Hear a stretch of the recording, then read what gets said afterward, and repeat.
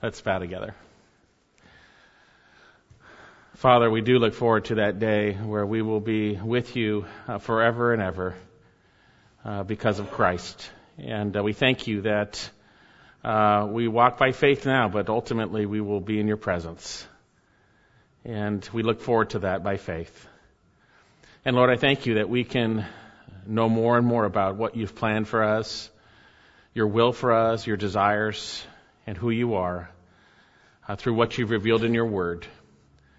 I thank you, Lord, for this opportunity we have this morning to look into your word, and I pray you would work in our hearts that which is pleasing. I pray this in Jesus' name. Amen. Well, many people would say that they have accepted Jesus. I think that the stats these days in the United States, somewhere around 73% of Americans say that they're Christians. Now, sadly, many people claim to be Christians, but appear to live lives, we don't know the heart, but appear to live lives that are contradictory to the reality of faith in Jesus Christ. And now, yet God's Word reveals what true believers actually look like. So today, we're going to see what does genuine faith in Christ look like. And I believe we're going to have, within that, we're going to see that truly changed lives are clearly visible.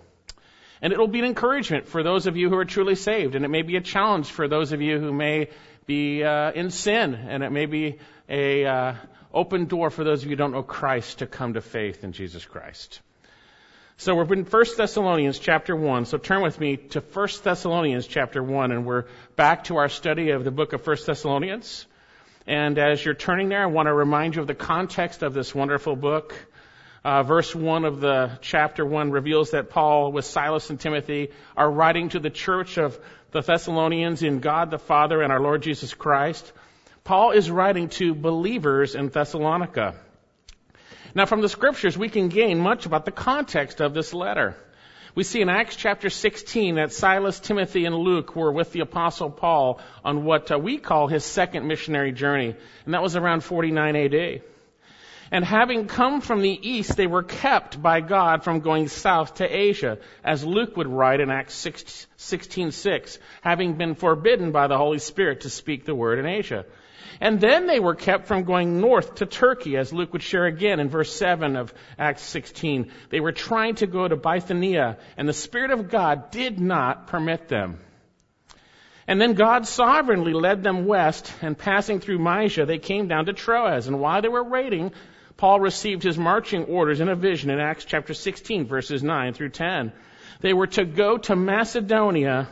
They were to go and preach the gospel. And in obedience, they crossed the Aegean Sea and went on to Philippi and preached the word of God. And it's also in Acts chapter 16 that we see the conversion of Lydia and some women at the riverside in her household, and then the Philippian jailer and his household. And we have the exciting formation of the Philippian church. And then after Paul being treated shamefully by the Philippian magistrates, he is released and begged to leave Philippi. So he and his companions then journeyed some 50 miles west to Thessalonica. And it's there that he remained 3 weeks at least, until the Jews of the city became so enraged at the teaching of Jesus about Jesus that they created a riot, and then he fled to Berea and Athens and then to Corinth. Now we see in 1 Thessalonians 2 and 3 that having been away from the Thessalonians for a short time, probably less than a year, in Athens, Paul sent Timothy back to Thessalonica to strengthen and encourage them as to their faith, because they were going through afflictions. And then Paul went on to Corinth. And in Corinth, Paul received Timothy and his report. And this letter is his response to the Thessalonians about Timothy's report. So now he's writing this sometime within his 16-month or 18-month stay in Corinth, sometime in 50 to 51 AD, and most likely probably the spring of 50 AD. And it's important to note as we study the book of 1 Thessalonians that this was a young church, less than a year old in the faith. And the Apostle Paul shared solid truth with them and expected them to understand, to be able to understand and to know these truths. So with that in mind, again, turn to 1 Thessalonians chapter 1, and we're going to be looking at verses 6 through 10. Now, within that, We're going to briefly look at 9 and 10. We won't have enough time to get to that fully today, so be aware of that, and we'll look at that more in depth next week, but we will touch it today. With that in mind, let's read our passage. And I'm going to go back to verse 2 and read up through our passage.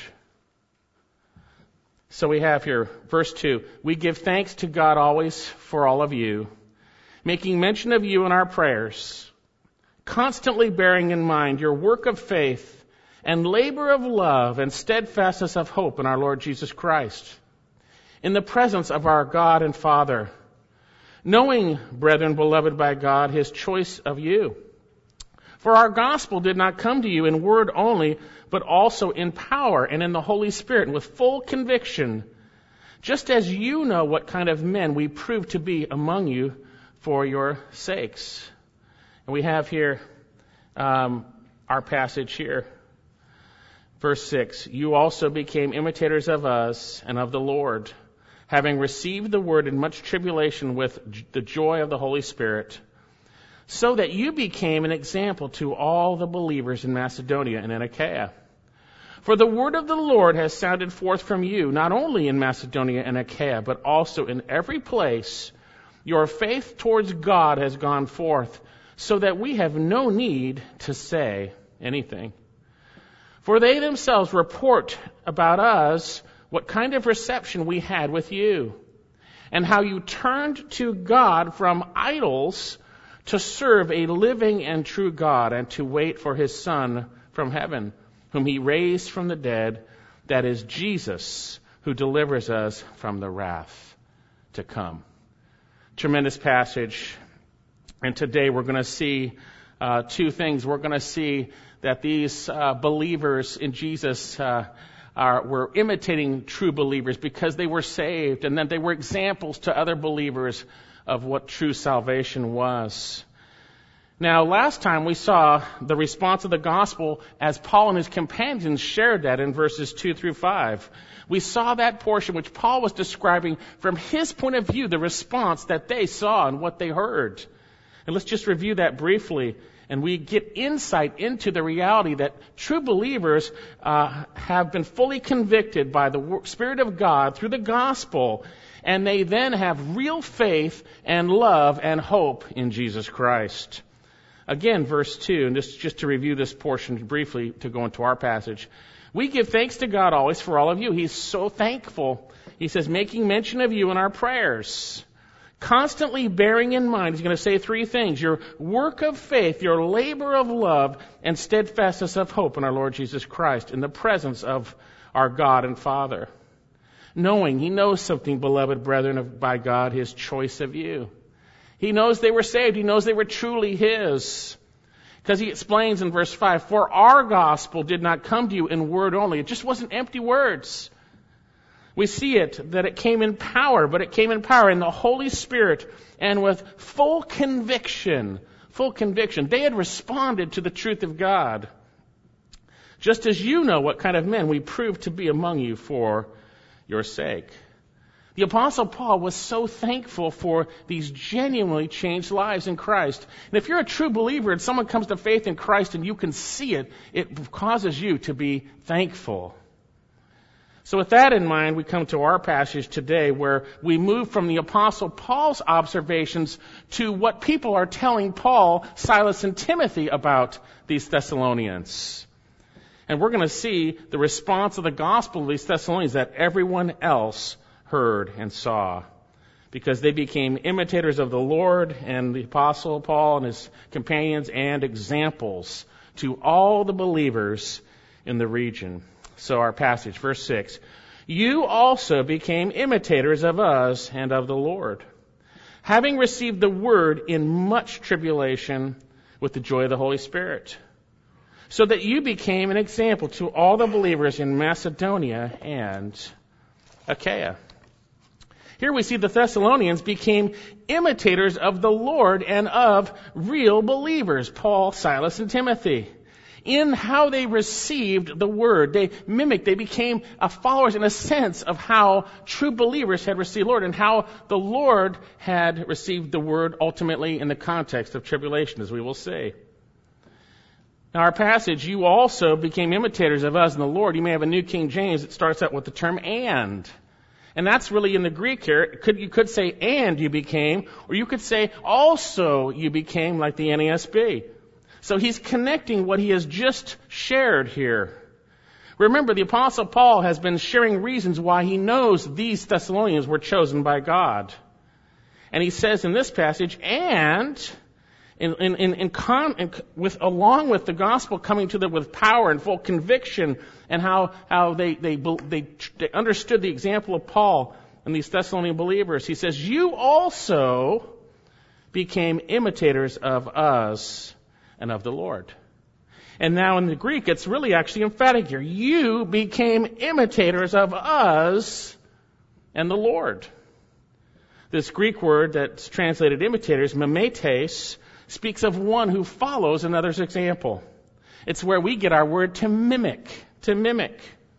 Paul says, you also became imitators of us and the Lord. But what does he mean by that? How did these Thessalonian believers follow the example of Paul, Silas, and Timothy and the Lord? Well, these Thessalonians believed the gospel message and were saved, certainly. They were new converts who naturally became like those who led them to Christ. Naturally became like them. You became imitators of us and of the Lord. But yet, how did they become mimics, or how did they become followers of the Apostle Paul, Silas, and Timothy and the Lord? Notice the passage continues. Having received the word in much tribulation. Now, there are different words in Greek, too, that are translated received. And some of them speak of an outward reception, and some of them speak of an inward acceptance or a welcome. And that's what this word is. This Greek word dekomai speaks of accepting. It can be translated of someone showing hospitality, letting someone come into their house, receiving them. One pastor writes, having received means to accept deliberately, readily, and kindly. The picture is of one putting out the welcome mat for God's word of truth, just as one would do so for a good friend or family as they invite them into their house. These Thessalonians voluntarily accepted or welcomed the gospel, and thus Paul and his companions, that gospel that they had brought. The word of God concerning their sin and the Savior, Jesus Christ. They received the word of God, not as the word of men, but as the word of God. Look a little farther down, and Will read this for us earlier. Chapter 2, verse 13. You see, a lot of people don't receive the gospel. They hear about their sinfulness and they turn it off. They don't want to hear it. But they received it, and they received the solution, which is Jesus, who died for their sins. 1 Thessalonians 2:13, and for this reason, we also constantly thank God that when you receive from us the word of God's message, you, and here's our word, accepted. You accepted it, not as the word of men, but for what it really is, the word of God, which performs its work in you. You accepted it as God's word. We're so thankful to God because when we shared God's word, you accepted it as God's word, not as men's word. And God performed a work in them. The gospel is the power of God unto salvation. They received the fully convicting truth of their sin, and then the Savior, Jesus Christ, who died for them. And yet, apart from the eternal realities of salvation, this reception brought about, it's apart from those glorious realities of salvation, it brought about something else temporally. You see, when you receive the truth of God's message, it brings about temporal difficulty. He says in our passage, you also became imitators of us and of the Lord, having received the word in much tribulation. The term tribulation, thlipsis, speaks of pressure. It was used to speak of pressure of a great difficulty. It didn't speak of mild discomfort, but great difficulty, extreme difficulty. And look back again in chapter 2, verse 13. We see what happened to them when they came to faith. When they came to faith. Chapter 2, verse 13. And for this reason, we also constantly thank God that when you receive from us the word of God's message, you accepted it not as the word of men, but for what it really is, the Word of God, which performs its work in you who believe. And then notice he explains, verse 14. For you, brethren, became imitators or mimics of the churches of God in Christ Jesus that are in Judea. For, he's going to explain, for you also endured the same sufferings at the hands of your own countrymen, even as they did from the Jews, who killed both the Lord Jesus and the prophets and drove us out. They are not pleasing to God, but hostile to all men. And then look at chapter 3 for a second. Therefore, when we could endure it no longer, we thought it best to be left behind in Athens alone. We sent Timothy, our brother and God's fellow worker in the gospel of Christ, to strengthen and encourage you as to your faith, so that no man may be disturbed by these thlipsis, these afflictions. For you yourselves know, this is only 1 year in the faith, by the way, and they know already.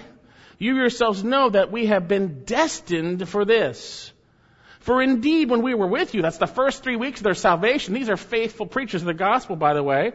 We were kept telling you in advance that we were going to suffer affliction, and so it came to pass, as you know. The reality is, when you come to faith in Jesus Christ, there's instantly a sword. There's division, because those who are in the world are in the domain of darkness. And you'll see that sword within your family, within relationships, within different areas. Jesus said, I didn't come to bring peace, but a sword. There's instantly a division. You see, because we're not of this world. And that difficulty comes in the midst of relationships between those who know Christ and those who don't. And these Thessalonians suffered at the hands of their countrymen when they came to faith. And they became mimics of Paul and the apostles, or of Paul and his companions, and of the Lord Jesus Christ. You see, when you obey the Word of God, you're going to suffer temporarily. What did the Lord Jesus do? He obeyed to the point of death on a cross. They became mimics of the Lord Jesus and of Paul and the apostles, in that they suffered for obeying the truth of God in a real relationship. This tribulation came upon them. And we see that we're destined for this. Philippians chapter 1. Turn to Philippians 1. Now, we don't want to hear this. I don't want to hear this. You don't want to come to Jesus and have thlipsis. That's not a very good bumper sticker, right? The reality is there is difficulty, but it's temporal in light of what God has done in Christ. But there is difficulty. And Paul told them in the first 3 weeks of their salvation, this is going to happen. And they received the word in the midst of much tribulation and affliction. And maybe some of you have come to faith and you now have tribulation and affliction within your family, at work, whatever it might be. Not for being a jerky-jerk person, but for actually trusting Christ and doing the right thing. Philippians chapter 1, verse 28. In no way alarmed by your opponents, which is a sign of destruction for them, but salvation for you, and that too is from God. For to you it has been granted for Christ's sake not only to believe in Him, but to suffer for His sake, experiencing the same sufferings or the same conflict which you saw in me and now hear to be in me. The Lord Jesus Himself, we see that we follow in His footsteps in suffering. 1 Peter 2:21, for you have been called for this purpose, since Christ also suffered for you, leaving you an example to follow in His steps. Now the example was, He kept entrusting Himself to the one who judges righteously. And He brought about God's perfect will, which was to bring our redemption. And God uses suffering for us, for open doors for the gospel and the difficulties that He has around us, and also to grow us. But sadly, the evangelical church, in many places, has been deceived into believing that the gospel has to be packaged in an acceptable way for the unchurched. From this worldly and demonic perspective, a false, unconvicting, or ineffective gospel which caters to the world's hunger for solutions to their temporal problems has been devised. One pastor writes, the church lacks clear teaching regarding true and false conversion. Many Christians haven't even heard of such a thing. False pastors, false teachers, even false believers. Yet Jesus spoke of it all the time. Tares among the wheat, good trees among the bad, seeds falling on stony ground, the sheep and the goats. The reality is, the true gospel will bring temporal difficulties, but eternal glory. There's the sufferings for the glories to follow. Jesus said you need to count the cost. There's a cost to following Jesus. And if you're unwilling to do it, you will pay the price when you die. But you can live any way you like now. There's a temporal cost for coming to Jesus. And part of that temporal cost is persecution and tribulation. Paul and his companions experienced tribulation for receiving the word and thus obeying it. And so did the Lord in his humanity, receiving the word, trusting himself to the Father who judges righteously, obeying it to the point of death, even death on a cross. If you come to Jesus, you're going to suffer temporarily. Not all the time, but sometime. But because you're no longer of the world. Yet it's an evidence. It's an evidence that you've been changed by Jesus. It's an evidence that you have been saved. And these Thessalonians were truly saved as evidence, becoming followers or examples of Paul and his companions in that they received the word in much tribulation. Now we think, oh boy, who wants much tribulation? My flesh doesn't want much tribulation. I hope yours doesn't. Boy, I don't. But yet God reveals through his word, it's just temporal. And he's using it for his glory. And when we see his word rightly, we see it rightly, he allows us to see things differently, and we get joy out of that, by the way. Let me share some passages. Acts chapter 14, you can follow along with me. Acts chapter 14, verse 21. You see, when the Spirit of God reveals the truth of God in the midst of the afflictions we're in, it changes our minds. And we have joy in that. Even joy in the midst of temporal persecutions. While you're turning there, I want to read verse 6 again. You became imitators of us and the Lord, having received the word of much tribulation with the joy of the Holy Spirit. Okay, so look at Acts chapter 14, verse 21. This is the young church. They're not 30 years old in the faith. They're just barely babes in the faith, but they were taught the truth. They were taught the truth. Acts chapter 14, verse 21. And after they had preached the gospel to that city and had made many disciples, they returned to Lystra and to Iconium to Antioch, strengthening the souls of the disciples, encouraging them to continue in the faith, saying, through many tribulations we must enter the kingdom of God. That's an encouragement. If you're going through difficulty for following Jesus, it's an encouragement to know you're on the right path. You see, because we can be disturbed by these afflictions. Paul was concerned for these Thessalonians. That's why he sent Timothy. That Satan might get to them, that they might be disturbed by the difficulties. But he sent to strengthen them as to their faith. Through many tribulations, thlipsis, we must enter the kingdom of God. Turn to Romans chapter 5. We see God uses tribulation. And we start to see this rightly. He uses the difficulties in our lives. Now, certainly, 1 Peter reveals he uses it that he might open doors that we might be able to share why we have hope. And those that are slandering us and treating us terribly might glorify God in the day of visitation. He's using it for good, just like he did with Jesus. Jesus' tribulation brought about our salvation, and God uses our tribulation to bring about open doors to share Jesus. Romans chapter 5, verse 3. And not only this, but we exult, that means boast or exult, in our what? Tribulations. Wait a second, I don't exult in that at times. We tend to want to complain about them, right? But here we need to be renewed in our hearts and minds. And not only this, but we exult in our tribulations. And that tribulation can be in your marriage, it can be in your family, it can be at your work, it can be in whatever it might be. At church, he says, knowing something, that tribulation brings about perseverance. That's what we need to endure, right? And perseverance, proven character, and proven character hope. God uses this tribulation to make us like Jesus. And it says here, and hope does not disappoint. Everything else does, right? Hope doesn't disappoint because the love of God has been poured out in our hearts. And he goes on to say that Christ died for us while we were yet sinners. Tremendous love. Tremendous love. So we start to see this tribulation in a different manner, and it brings a different mindset to us. Look up at Romans chapter 8, and I can read the whole chapter, but Romans chapter 8, verse 16. They became imitators of Paul and of the Lord, suffering for receiving the word and obeying it, and then having joy. Having joy.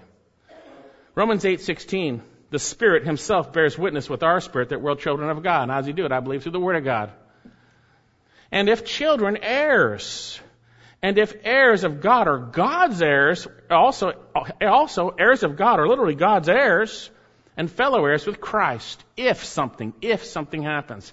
If indeed we suffer with Him, in order that we may be glorified with Him. For I consider the sufferings of this present world, present time, are not worthy to be compared to the glory that is to be revealed to us. You see, you may not have come to faith if you've never truly suffered for doing what's right because you haven't done what's right. Or maybe sin has gotten back in the way, which it does with all of us at times. But they became imitators or mimics. Turn to 2 Corinthians chapter 4. It's all throughout Scripture.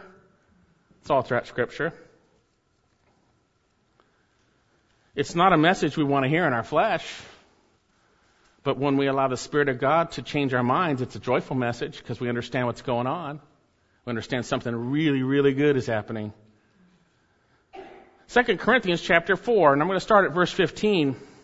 Now, he's going to say all things are for your sake. He's going to talking about his persecution almost unto death, by the way. That's the context. And he says this, 2 Corinthians 4:15. For all things, and again, that's persecution almost to the point of dying. He's going to say that earlier. For your sakes, that the grace which is spreading to more and more people may cause the giving of thanks to abound to the glory of God. Wow, persecution is causing God's grace to go forth and people to give thanks. Amen. Wonderful. That's what's happening. Therefore, we do not lose heart. See, we got to remember this. He says, but our outer man is decaying. We're suffering physically. Yet our inner man is being renewed day by day. For momentary light afflictions, like scales here, momentary light affliction is producing in us the eternal weight of glory far beyond all comparison.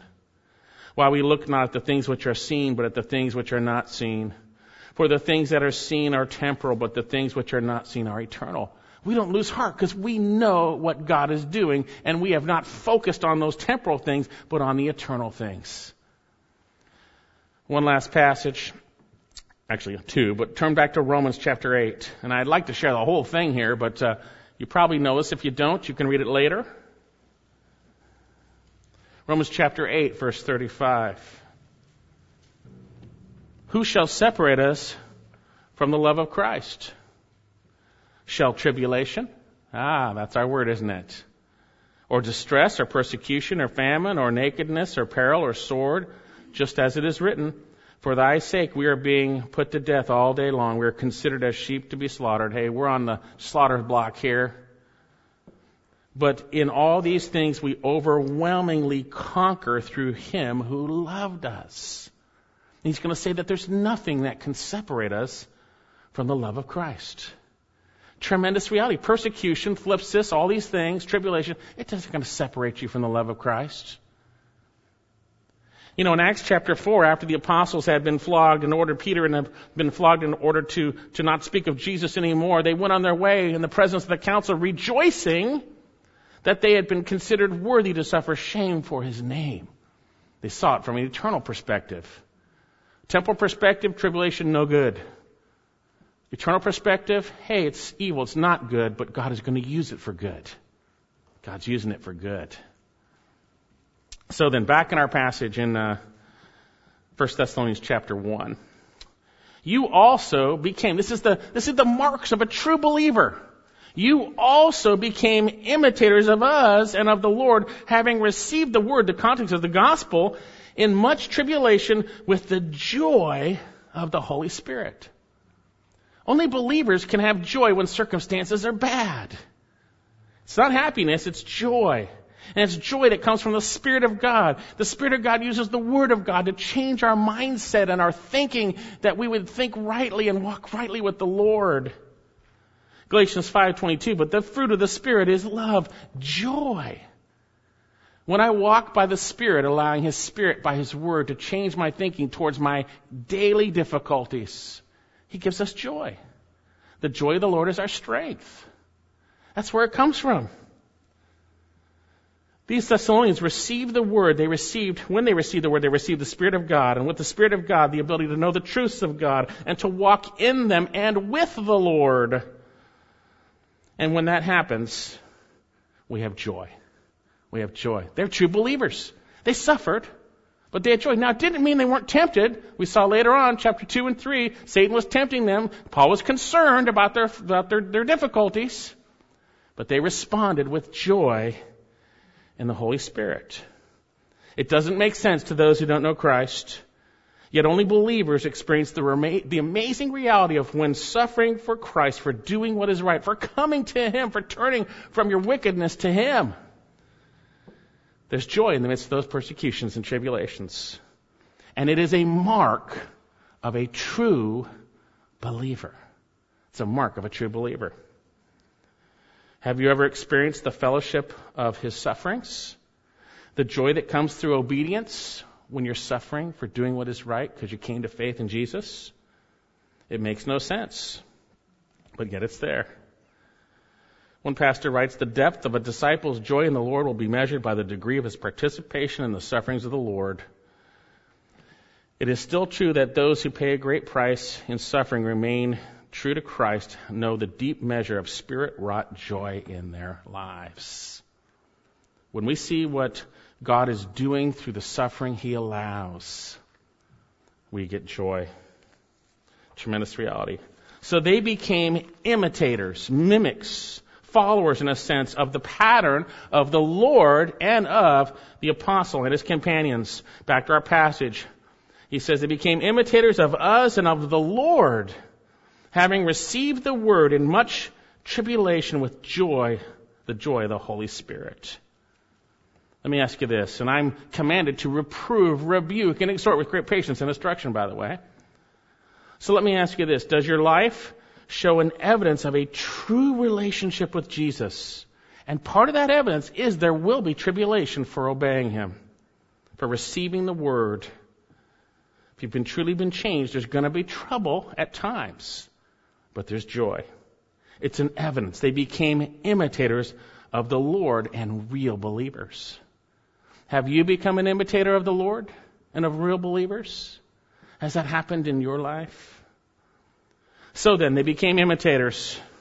They received the word in the midst of tribulation with joy. And notice, they also became examples. Look at our passage. You became imitators, verse 6, of us and the Lord, having received the word in much tribulation with joy of the Holy Spirit, so that you became an example to all the believers in Macedonia and Achaia. For the word of the Lord has sounded forth from you, not only in Macedonia and Achaia, but also in every place. Your faith towards God has gone forth, so that we have no need to say anything. Remember, Paul has given his observation of their salvation initially. Now he's saying, hey, this is what other people are saying about you guys. This is what they're saying. Notice verse 7 begins with so that, and then the Greek word hosta. It's a conjunction that speaks of an independent clause that points to a result. Having received the word in the context of tribulation with joy, with the result that you became an example to all the believers in Macedonia and Achaia. The term example here comes from the Greek word tupos. It's where we get our word type. Tupos literally spoke of an impression made by a blow, a mark, a pattern. And it came to speak of a pattern to follow. An example, a pattern to follow. Do you remember the Apostle Paul sharing his all-consuming desire to be like Christ, Philippians chapter 3? Philippians 3, actually turn there, Philippians chapter 3. And we need to be reminded this because we go right back to the way we used to think before we were saved when we're not in the Word of God. We do so quickly. So quickly. Philippians 3, verse 13. One thing I do, forgetting what lies behind. That's a great thing to do, by the way. And reaching forward to what lies ahead, I press on towards the goal for the prize of the upward call of God in Christ Jesus. And then look down at verse 17. Brethren, join in following my tupos, my example, and observe those who walk according to the pattern. Now that's the word, that pattern, tupos, you have in us. That pattern is focusing on Christ and not focusing on the difficulties, but focusing on Christ and desiring to be obedient, to trust Him all the way to glory. So back in our passage, the result of the Thessalonians' changed life, the result was of having received the word in much tribulation with joy, was that they became examples. They became examples to, notice this is amazing, not to non-believers, by the way. They became examples to believers. What does he say? To all the believers in Macedonia and Achaia. You know, we're to let our light shine in the world. No doubt that's the case. But here they were examples to believers. To believers. All the believers in Macedonia and Achaia. Now, Macedonia was the province consisting of what we know of northern Greece. It included Philippi and Thessalonica and Berea. Achaia was the province that consists of what we know as southern Greece. And it included Athens and Corinth. So you say, why is this so amazing? Because this passage reveals that they became examples of a true relationship with Jesus Christ. Genuine believers. Isn't it sad when you wonder if someone's really saved or not? You can't tell.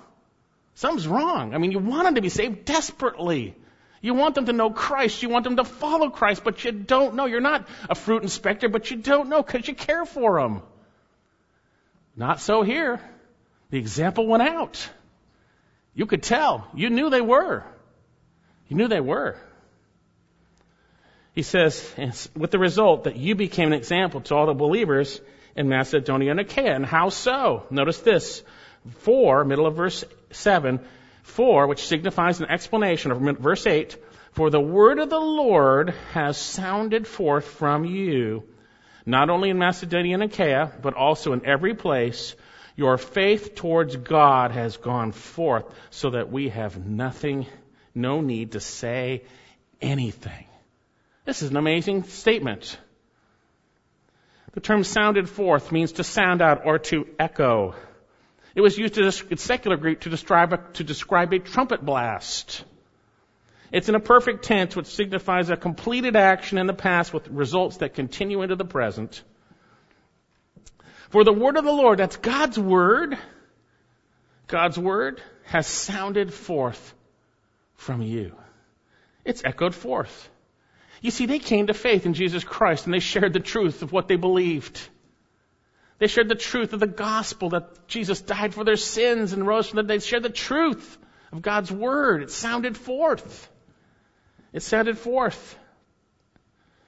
The picture is of a clearly audible proclamation of the word of God. The Thessalonians became a sounding board in which God echoed forth the gospel. You see, if you truly come to faith in Jesus, you will be changed. You'll be changed. This is an example of it, by the way.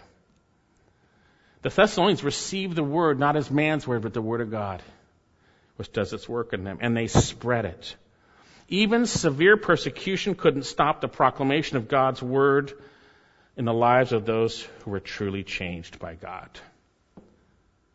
Are you excited about the truth of God's word? When you came to faith, did it just come out of you? This is what Jesus did for me. He died on the cross. He rose from the dead. He saved me from my sins. The wages of sin is death, but the gift of God is eternal life through Jesus Christ our Lord. Clear, audible proclamation. They became examples to all the believers, and they're examples to us. If you're a believer here today, they're examples to us. Examples to us. What do you talk about? Is your life an encouraging example to others, other believers? An example to follow? Example to follow? Did the word of the Lord sound forth from you when you came to faith? The news of their genuine faith also spread too. Look at this, it's amazing. Verse 8, for the word of the Lord has sounded forth from you, not only in Macedonia and Achaia, but also in every place. Here's what sounded forth here. The news of their faith. That your faith toward God has gone forth, so that we have no need to say anything. They trusted in Jesus, and that word went forth. The Thessalonians have trusted in Christ. They trusted in Him. The word gone forth speaks of something going out. Faith towards God has gone out, not only in Macedonia and Achaia, but in every place. Everyone's heard about it. Everyone's heard about it. What an encouraging example. When you hear of someone that's come to faith, how encouraging is that? It's awesome. Someone who's truly come to faith in Christ. It's a genuine conversion. They're truly saved. Wow, that is wonderful. That is wonderful. And this faith is in Jesus Christ. It's in God. It's in Jesus Christ. John writes, but as many as received Him, to them He gave the power to become the children of God, even to those who believe in His name. John 20:31, but these things have been written that you might believe that Jesus is the Christ, the Son of the living God, and that believing you may have life in His name. Jesus shares this in John 3:14, and as Moses lifted up the serpent in the wilderness, even so the Son of Man must be lifted up, that whoever believes may in Him have eternal life. For God so loved the world that He gave His only begotten Son, that whoever believes in Him should not perish, but have eternal life. For God did not send His Son into the world to judge the world, but that the world should be saved through Him. In Acts chapter 16, and they said, believe in the Lord Jesus Christ, and you shall be saved, you and your household. It's faith in Jesus Christ. Their faith towards God went out. And we're going to see in a minute, they had turned from idols to serve the one and only true living God.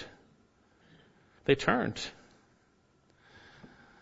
Look at our passage, verse 6. You also became imitators of us and of the Lord, having received the word in much tribulation, the joy of the Holy Spirit. And what's the result? You became example to believers in Macedonia and Achaia. And here's how.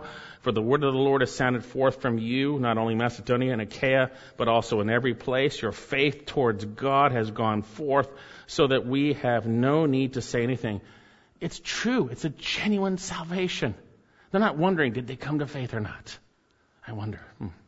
No. And he says it, the response to the gospel is so solid in this sense. He says, we have no need to say anything. What are we doing? Say anything about you guys. It's already gone out. Genuine believers. Paul and Silas and Timothy didn't need to give a report of what happened at Thessalonica. We don't need to give a report. The word was broadcast forth. Their faith in Jesus Christ for salvation from sins. It's about His great love for us. He died for us on the cross and rose from the dead. And if you're a true believer, one evidence is the reality that true faith in Jesus will go forth from you. People will know you've trusted in Jesus. This is an example to us.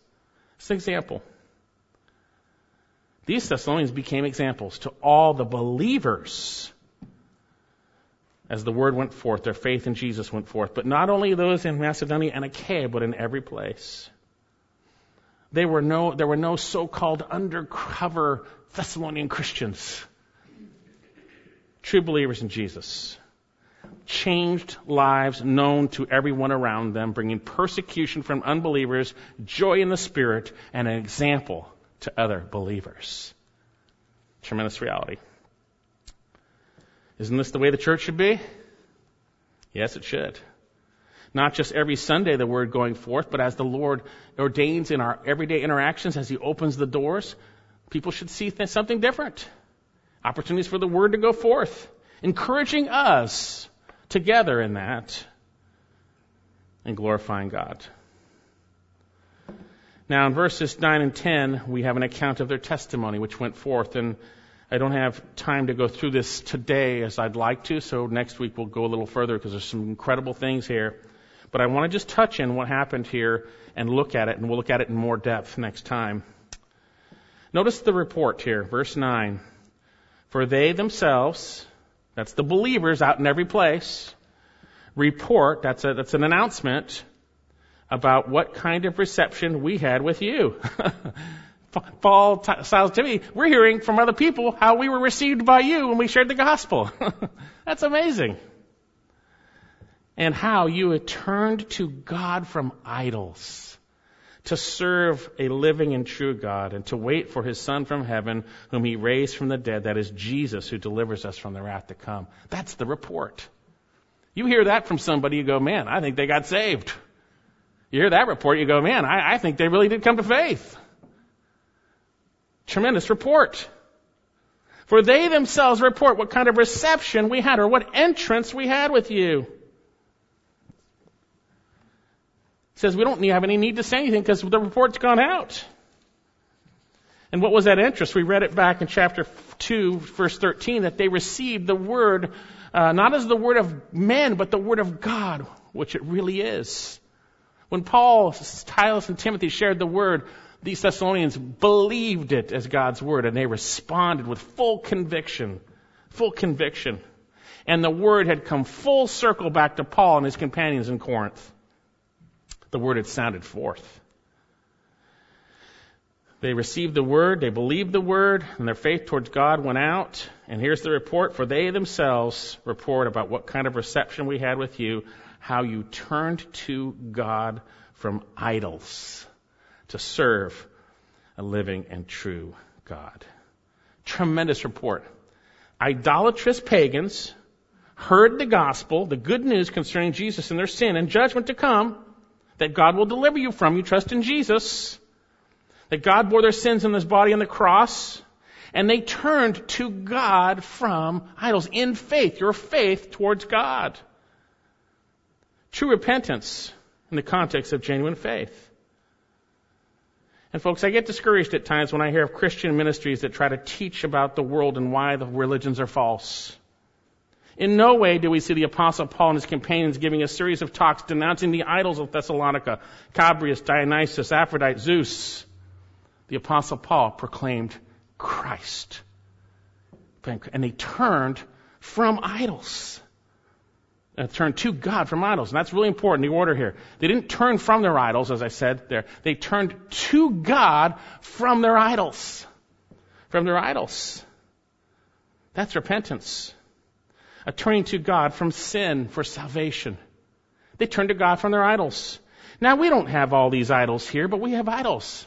Me, myself, and I. My way, my life, my way. I don't want that upset. My friends, my way, my life, everything. That's my idols. Have you turned from God to God from your idols? You served yourself. Your life is about you every day.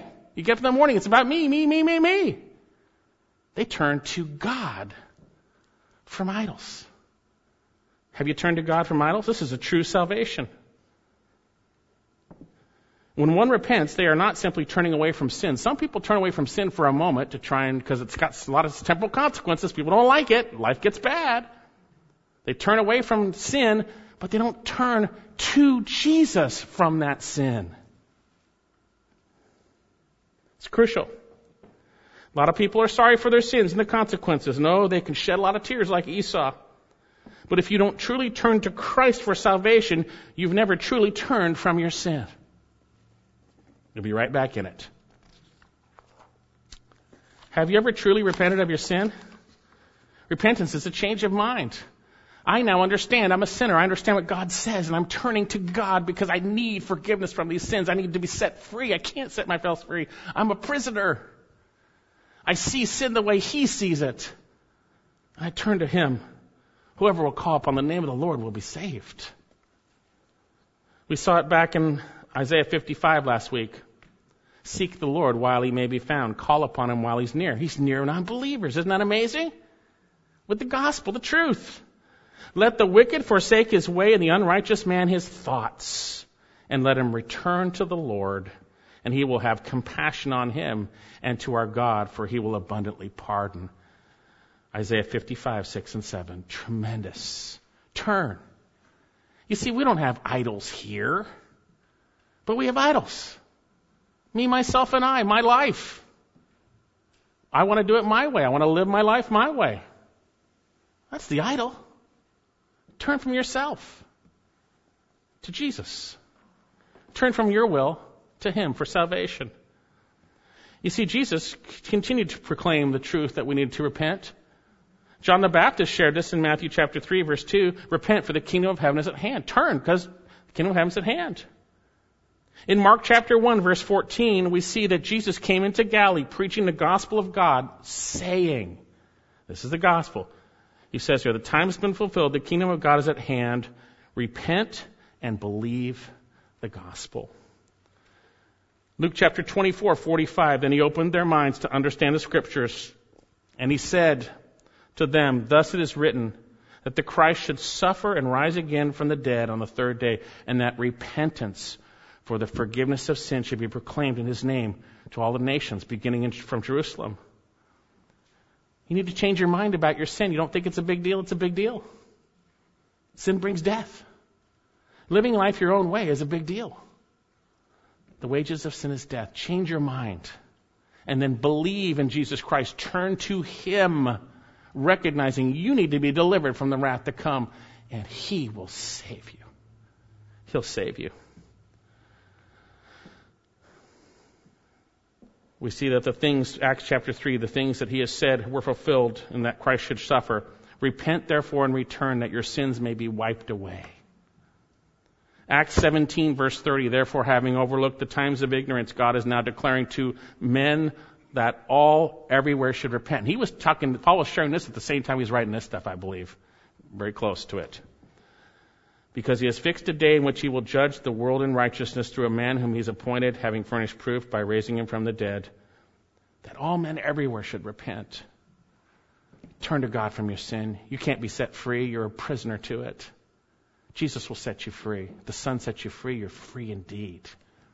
And they turned from idols, idol worshipers, to God. That's a testimony. It wasn't just, I raised my hand, I kind of like this deal with Jesus, it kind of works out good for me. That'll work out good. And staying in my sin and my ways, they turned. That's the testimony. That's the testimony of real salvation. What's your testimony like? Now, some of us turned from it. We know it. We got saved. We realized we were all messed up. Our sin, we're full of sin, needed salvation. But we get hardened again. We get hardened. Repent. Get right with the Lord. So then, this work of faith in Christ led to a changed life. For they themselves report what kind of reception we have with you back in 1 Thessalonians 1:9. How you turn to God from idols, and then notice this, turn to do something. True believers do this. They turn to serve a living and true God. If you came to faith in Jesus Christ and your life didn't change, something's wrong. And God loves you and he doesn't want you to be self-deceived to your judgment. He wants you to be saved unto his glory. They turned to do something, to serve a living God. We'll look at this more in depth next time about serving, but when your life has changed, you want to serve the Lord. You want to serve the Lord in your marriage. How do I serve the Lord in my marriage? I obey the Lord in relationship to my spouse. How do I serve the Lord in my work? I serve the Lord by working unto him heartily and not unto men. It's the Lord, Jesus, whom you serve. How do I serve the Lord at church? I serve by the strength and the gift that he has supplied in serving you with the gifts he's given. You know, this week I was traveling and there were so many people, and just look at people, just it's so sad to me to think of so many people don't know Christ, so empty. We have the privilege of a purpose to serve the Lord. Serve the Lord. When you came to faith, hopefully you came to faith and truly came to serve the Lord, to turn to serve the Lord. Josh, in Exodus 6 times, let my people go that they may serve me. Turn to Deuteronomy chapter 10. We've been saved to serve the Lord.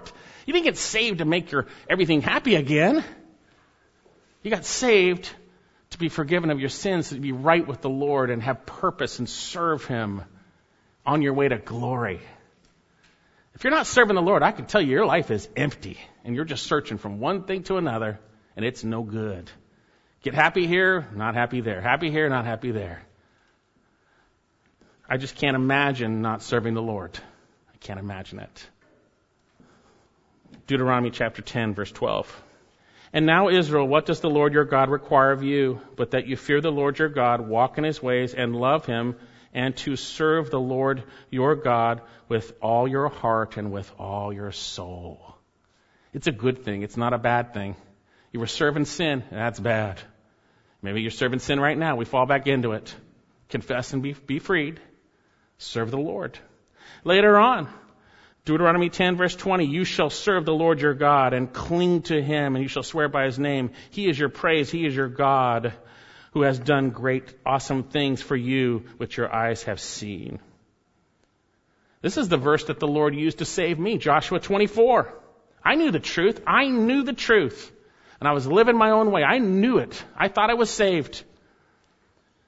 Now, therefore, fear the Lord and serve him in sincerity and truth, and put away the gods which your fathers served beyond the river. Hey, for me, that was just my buddies and partying. That was my gods.